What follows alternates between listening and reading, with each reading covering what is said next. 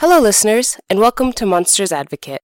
Monsters Advocate is a weekly podcast focused around the unsung heroes of myths and legends, the monsters. We'll take a look at some monster-centric myths and legends, some not-so-ancient cryptids, and everything in between, and try to sort out possible origin species, biological impetus for why they do what they do, and why we love to hear about them. Listeners, I don't want to alarm you, but there is a wild animal secretly living in our homes. This animal is an obligate predator, and its species is directly responsible for the extinction of at least 33 species of bird. They have been called gods, fairies, demons, and witches. They have been called both unlucky and lucky. Of all the animals humanity has carefully selected to live alongside us, this is the one species that may have just invited itself in. I'm talking, of course, about the domestic cat, Felis catus. I say domestic with that emphasis because scientific evidence suggests that, unlike man's best friends, cats are only semi-domesticated. House cats, as we know them, have been around for about 9,000 years, and probably originated in the Middle East near the Fertile Crescent, alongside the development of agriculture. Cats get the classification semi-domesticated because they are still able to interbreed with some wild species, as evidenced by the savanna breed of cat, and a project comparing the genomes of domesticated cats and wild cats found that the most significant genetic variations between the two were in specific fur colors and patterns, facial structures, and docility. The reason cats have even become semi-domesticated at all has to do with two behaviors, memory and reward seeking. Cats are particularly motivated by rewards, and it's thought that because they controlled rodent populations that devoured precious crops, humans offered them food to stick around. And so they did, which, if you think about it, is not unlike many beneficial house spirits. This connection between cats and the supernatural is especially apparent in Scottish and Irish folklore, home to both the king of the cats and the Ketshi. Now, I'm sure many of you who know a cat would be unsurprised to learn that they have a secret hierarchy. And what better place to establish royal lineage than in the UK? In 1553, William Baldwin wrote a book called Beware the Cat. This book contained several short stories, including one of the earliest written accounts of this folktale, which is thought to probably be even older. The story goes like this. One winter's evening, the sexton's wife was sitting by the fireside with her big black cat, Old Tom, both half asleep and waiting for the master to come home. They waited and they waited, till at last he came rushing in, calling out, "Who's Tommy Tildrum?" in such a wild way that both his wife and his cat stared at him to know what was the matter. "Why, what's the matter?" said his wife, "and why do you want to know who Tommy Tildrum is?" "Oh, I've had such an adventure. I was digging old Mr. Fordyce's grave when I must have fallen asleep, and only woke up by hearing a cat's meow." "Meow?" said Old Tom in answer. "Yes, just like that. So I looked over the edge of the grave, and what do you think I saw?" "What did you see?" said the sexton's wife. "Why, 9 black cats all like our friend Tom here, all with a white spot on their chests. And what do you think they were carrying? Why, a small coffin covered in a black velvet pall, and on the pall was a small crown of gold, and at every third step they took they all cried together, 'Meow!'" "Meow?" said Tom again. "Yes, just like that," said the sexton, "and as they came nearer and nearer to me, I could see them more distinctly, because their eyes shone with a sort of green light. Well, they all came towards me, 8 of them carrying the coffin, and the biggest cat of all walking in front for all the world like... But look at our Tom, look how he's looking at me." You'd think he knew what I was saying. Go on," said his wife. "Never mind old Tom." "Well, as I was saying, they came towards me slowly and solemnly, and at every third step crying all together, 'Meow!' 'Meow!' said old Tom again. "Yes, just like that, till they came and stood right opposite of Mr. Fordyce's grave, where I was, when they all stood still and looked straight at me. It was so strange. But look at old Tom. He's looking at me just like they did." Go on," said his wife. "Never mind old Tom." Where was I? Oh, they all stood still looking at me, when the one that wasn't carrying the coffin came forward, and, staring straight at me, said to me, yes, I tell you, said to me with a squeaky voice, "Tell Tom Tildrum that Tom Toydrum's dead." And that's why I asked you if you knew who Tom Tildrum was, for how can I tell Tom Tildrum Tim Toydrum's dead if I don't know who Tom Tildrum is? Look at old Tom, screamed his wife. And well he might look, for Tom was swelling and Tom was staring, and at last Tom shrieked out, "What? Old Tom dead? "Then I'm king of the cats!" and rushed up the chimney and was never more seen. Now, the names and occupations of the couple in this story change depending on which version you get, but this is essentially the story in its entirety. This story follows the archetype Death of an Elf, which may make more sense after you've heard about this next creature. The Ketshi is a fairy creature, or sometimes a witch that can transform into a cat 9 times, that takes the form of a dog-sized black cat with a white spot on its chest. This cat haunts the Scottish Highlands, and is, well, very cat-like. Except for one thing. You see, the people of the Scottish Highlands believe that if the Ketshi, which again, looks just like a very large normal black cat with a white spot, passed over a corpse before it was buried, the Ketshi could steal a person's soul before the gods had time to claim it. Because black cats are not uncommon in Scotland, watches called the Late Wake were performed night and day in the home of the deceased to ensure the Ketshi didn't get to the corpse before the burial. Methods of distraction, such as games of leaping and wrestling, catnip, riddles, and music would go on in the other rooms, which actually isn't a bad plan for distracting a cat.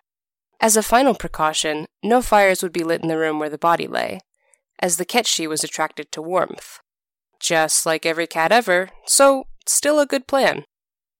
And as it turns out, the Scottish really did have cause for concern. Sightings of the Ketshi had been reported as early as the King of the Cat's tale, but to most people, these sightings were superstitious nonsense. Then, in 1984, a Ketshi was actually caught in a snare by a gamekeeper named Ronnie Douglas in the village of Kellas, Moray. This cat was 15 inches, or 38 centimeters, to shoulder height, and 43 inches, or 110 centimeters in length, and was all black except for a white spot on its chest. Genetic studies showed that this specimen was actually a hybrid cross between a melanistic European wildcat and a semi-domesticated subspecies of that same wildcat that are kept in Scotland as pets. And this was not an isolated incident. 8 more specimens were found or donated to be examined by the National Museum of Scotland, and it was found that while one juvenile male was a pure melanistic European wildcat, all the other 7 were crosses between the 2 species that closely matched the original specimen. These 8 specimens were given the name of Keelas cats. Keelas cats are now described as weighing from 5 to 15 pounds, or 2.3 to 6.8 kilograms, and being 24 to 36 inches, 61 to 91 centimeters long, with powerful and long hind legs, and a tail that can grow to be around 12 inches, or 30 centimeters long. It just goes to show you, just because you haven't seen something, doesn't mean it isn't real. For our next cats, we're going to a country known for their cat love, to visit a subspecies of demon cat, and its often confused counterpart, and a cat that really just loves to wave.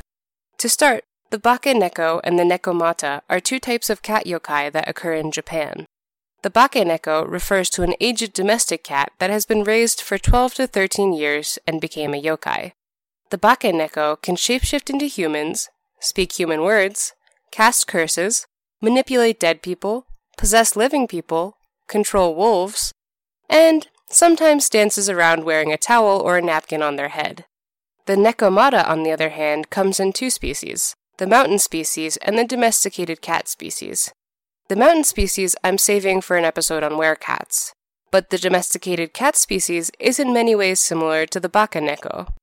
The Nekomata is also an aged cat that has become a yokai, and can shapeshift, and is also associated with paranormal activity, such as unexplained fires. But the Nekomata is much more closely associated with death, as well as revenge against those who have wronged cats. The Nekomata is able to raise the dead and control them with ritualistic dances involving tail and paw gestures. They then use these necromancy powers to take revenge, by haunting people who were mean to cats with visits from their dead relatives. It's said that the older and more badly treated the cat, the more powerful the Nekomata. Most distinctly, though, when a cat becomes a Nekomata, its tail forks into 2 tails. These 2 cat demons became especially prevalent during the Edo period, and this is largely in part because of 2 beliefs about cats during this time period. The first was that cats with long tails like snakes could use these tails to bewitch people. Because of this, people would cut their cat's tails short, which was probably an early precursor of cutting cats' tails to prevent them from becoming nekomata, because a short tail wouldn't be long enough to fork, I guess? The second belief is that cats raised for 7 years or longer would kill the people who raised them, which, wow, you've got to wonder who got scratched by an old cat and thought that one up. This belief was taken as such common knowledge, though, that people would often decide in advance how many years they would raise a cat before getting one. Luckily, it's not all cat demons, as evidenced by Japan's most well-known cat, the Maneki Neko, or literally, the beckoning cat. Like the king of the cats, this one is more of a folk tale than a monster, but there are many, many versions of this story. It seems like in the later part of the Edo period, people had a change of heart about cats, because that's when this story originates. There are at least 7 popular stories for its origin, so let me go with the one that uses the most common elements. The story goes that a wealthy feudal lord was taking shelter under a tree near a temple in Tokyo during a thunderstorm. The lord looked out from under the tree and saw the temple priest's cat with its paw upward in a beckoning gesture, and, curious, the lord went out from under the tree to follow the cat. A moment later, the tree was struck by lightning. The wealthy lord became friends with the poor priest, and the temple became prosperous. When the cat eventually died, the first Maneki Neko was made in his honor. Traditionally, a Maneki Neko is a calico, which is considered the luckiest color cat, and its breed is a Japanese bobtail. It generally has either the left or right paw up in a traditional Japanese beckoning gesture, which is done by holding the hand up, palm down, and repeatedly folding the fingers down and back, similarly to a curled cat's paw. It is thought that the higher the paw is raised on the Maneki Neko, the more luck it will bring. Lastly, I wanted to jump back really quick to the States to meet a lesser-known resident of Washington, D.C. That's right, even the U.S. has a cat creature, and this one is very into politics. D.C., short for Demon Cat, is a ghost cat that haunts the U.S. government buildings in Washington, D.C. Many of the Capitol's buildings were originally connected by tunnels, and cats were often brought into these tunnels to hunt and kill the rats that would make their home there. While the practice of releasing cats into the tunnels eventually stopped, apparently DC decided the tunnels were cozy enough and decided to stay. DC's official digs are the basement crypt of the Capitol, the burial site originally intended for George Washington. This ghost cat now has a full-time job of appearing before presidential elections and tragedies, and was allegedly spotted by White House security before the assassinations of Abraham Lincoln and JFK. DC often appears as a black cat the size of an average house cat, but when alerted by a witness, this cat expands rapidly, becoming 10 feet by 10 feet before either exploding or pouncing at the understandably terrified witness, disappearing right before its claws strike. DC has allegedly killed 1 guard via heart attack, and its last official sighting was back in the 1940s, where it disappeared after being fired upon by guards. So next time you're in Washington, maybe carry a little catnip in your pocket. After all, cats do have 9 lives. That's all for cats. I hope you enjoyed these magical felines, and if you're curious about any of these stories, check the show notes to find out more. Intro and outro music is by Scott Ethington. Lastly, if you like what you heard, please rate and review on iTunes, or consider donating to our Patreon. Every little bit helps, and more support means I'm more motivated to do the best job I can to bring you more monsters. Thank you for listening, and remember, anyone can be a monster.